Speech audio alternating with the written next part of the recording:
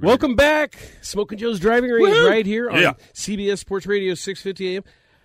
Hopefully the pocket square's all tidied up now. Yes, hopefully so. We're good. Yeah, we're looking sharp, even though this is radio and you can't see it. Yep, we're doing Dan good. Hicks is with us from NBC TV. Dan, so great to have you join us again. Great to have you in our great city. And, you know, Tiger Woods is the topic before we went to break, but I want to ask you about Phil. How about the resurrection of Phil Mickelson on top of golf? I mean, he's played well. He wins, and he's one of the guys to watch also heading to Masters. It's amazing, and I think that's why golf is one of the best spots it's been in as far as I can remember. Because we all kind of wanted this, didn't we? We wanted Tiger back where he is, kind of legitimately back, and golf is always better when Phil Mickelson's around, and the fact that he won for the first time in 4.5 years in Mexico at that World Golf Championship. And also the fact we made mention of this in the first round of this Houston Open.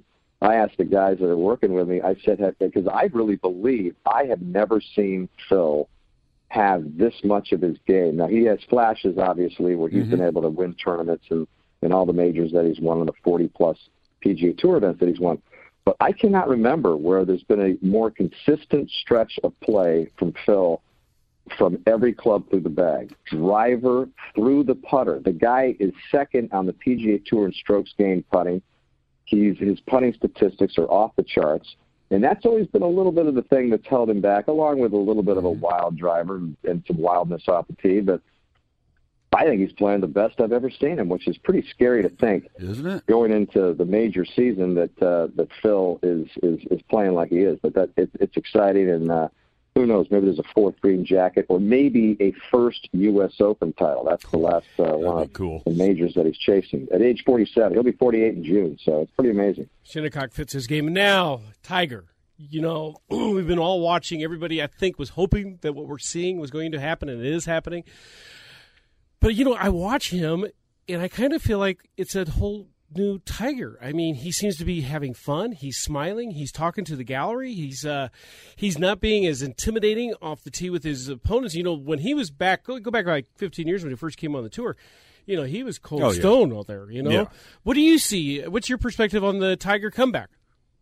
I see exactly what you described, Joe. I think there's no doubt he's a changed guy. I even saw it last year when we had a couple moments with him from time to time, most notably at the President's Cup, when he also made the comment when asked, do you see yourself in a time in your life here that you may never play golf again? And he said, yeah, I do see that. I have thought about that.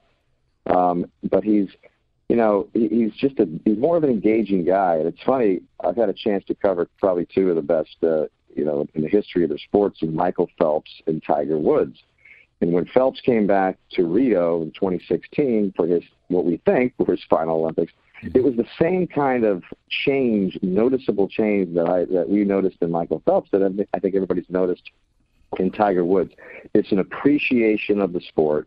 It's an appreciation of still being able to compete after going through times in your life where you really didn't think that you might be able to get to this point again. And with Tiger, it's been health, it's been mental issues, it's been physical issues, it's been everything across the board, personal issues, and the same thing happened with Phelps.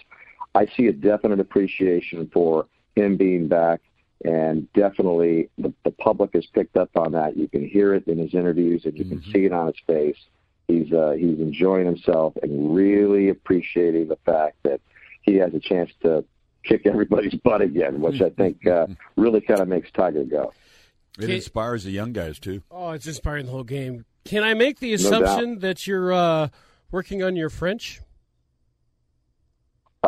Yeah, a little bit. My youngest daughter is a French student, and I will have to pick her brain, or at least pick up a few of the the basic words. But I'm sure you're talking Ryder Cup. Well, that's right. Leslie T. and Mulligan are both looking. Where is he going with this? Well, the Ryder Cup this year, for the first time, is going to France.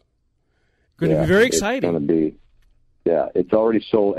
I think it was one of the earliest sellouts, and the Ryder Cups always sell out. But I think it's one of the earliest sellouts in the history of the event. It's going to be, obviously, it's outside of Paris, and it's going to have that attraction of people wanting to go just because of where it is. And I think that what happened at Hazeltine, year and a half ago or whatever, you go to these things, guys, and it's like you think it's never going to get any better, or have we peaked at this event? Have we kind of seen the apex of what it's all about? And Hazeltine came around, and it was like the loudest I've ever heard a golf course. The fans were incredible. I think they were as respectful as they possibly could be. And so the anticipation is just off the charts for Paris. So, are we going to see, what are we going to see there? Now it's in the ball court of Europe to try to come back after the U.S. one. So it's just great stuff. And like I was saying earlier about the Olympics, the Ryder Cup is the other event that comes to mind that going in, it's going to be special. And outside of a couple of blowouts that we've had in there, every time it's come around every 2 years, it's been special. Oh, I think the Ryder Cup this year is going to be huge because the European team, I don't know if you're listening, folks, but the Europeans have gotten rather good here. Rory's back. Yeah. You got Noren. You've got Fitzpatrick. You got Fleetwood. You got some young studs coming English up. guys. Yeah, there's the English golfers are just like, including Justin Rose, who's here this week at the Houston Open. The English golfers, there's a guy by the name of Tyrrell Hatton who's kind of a fire plug. Who's anxious to get on the team, and so it's exciting. And Europe is really rounding into form. Now, again, we're a ways away, but you got to get those guys that you think are your best players on the team and playing well to get on the team and qualify, and then take them into Paris. So it's shaping up into another good one, no doubt. Dan, you always keep your composure so well on the booth, but when you're talking about those international events, the Ryder Cup and the Olympics, do you still get that when those men and women compete for their country? Does the hair stand up on your arms when you feel that competitive nature come out? The true competitors, they compete for their countries. No doubt. When that time is past, and when I no longer kind of feel that, that's the time to get out of the business. And I just have not even felt an inkling of that. It's special every time, and that's one of the reasons I got into sports. It's the best reality show on television, and I think that's been borne out, especially as television has gotten more and more fragmented. Live sports has just become even more premium for everybody out there watching, and to be a part of that, to have the best seat in the house, and to work with the people I do, and to document the stories that I do, I think that's there's nothing more satisfying for me as a professional in this industry than to kind of make people care a little bit more about who they're watching and who they're rooting for. Because if these were just a bunch of robots who you didn't know anything about them, and you just then you don't care about them. When you care about these athletes, that's when you're invested. And then when they come through on the sporting field or wherever it may be and do what they do, that's magic. And to be able to just enhance that experience for everybody is why I got into this business. There's nothing like it. We're on the phone with Dan Hicks from the NBC golf booth, Olympic booth, and all other sports. Also the Notre Dame football booth. Notre Dame had a pretty good year last year, looking good going into this year.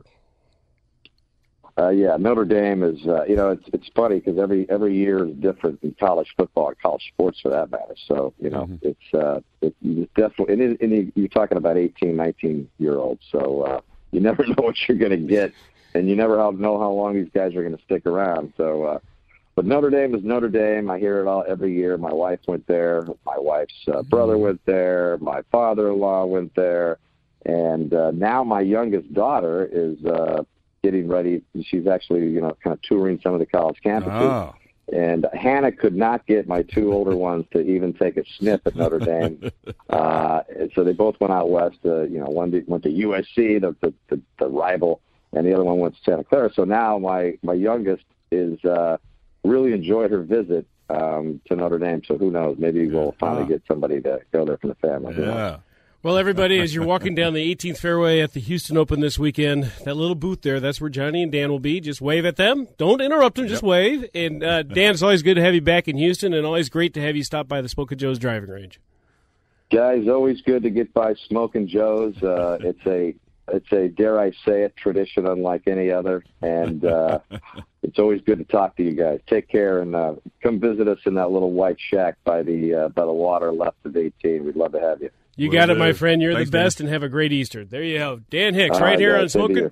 Smoking Joe's Driving Range, right here on CBS Sports Radio 650.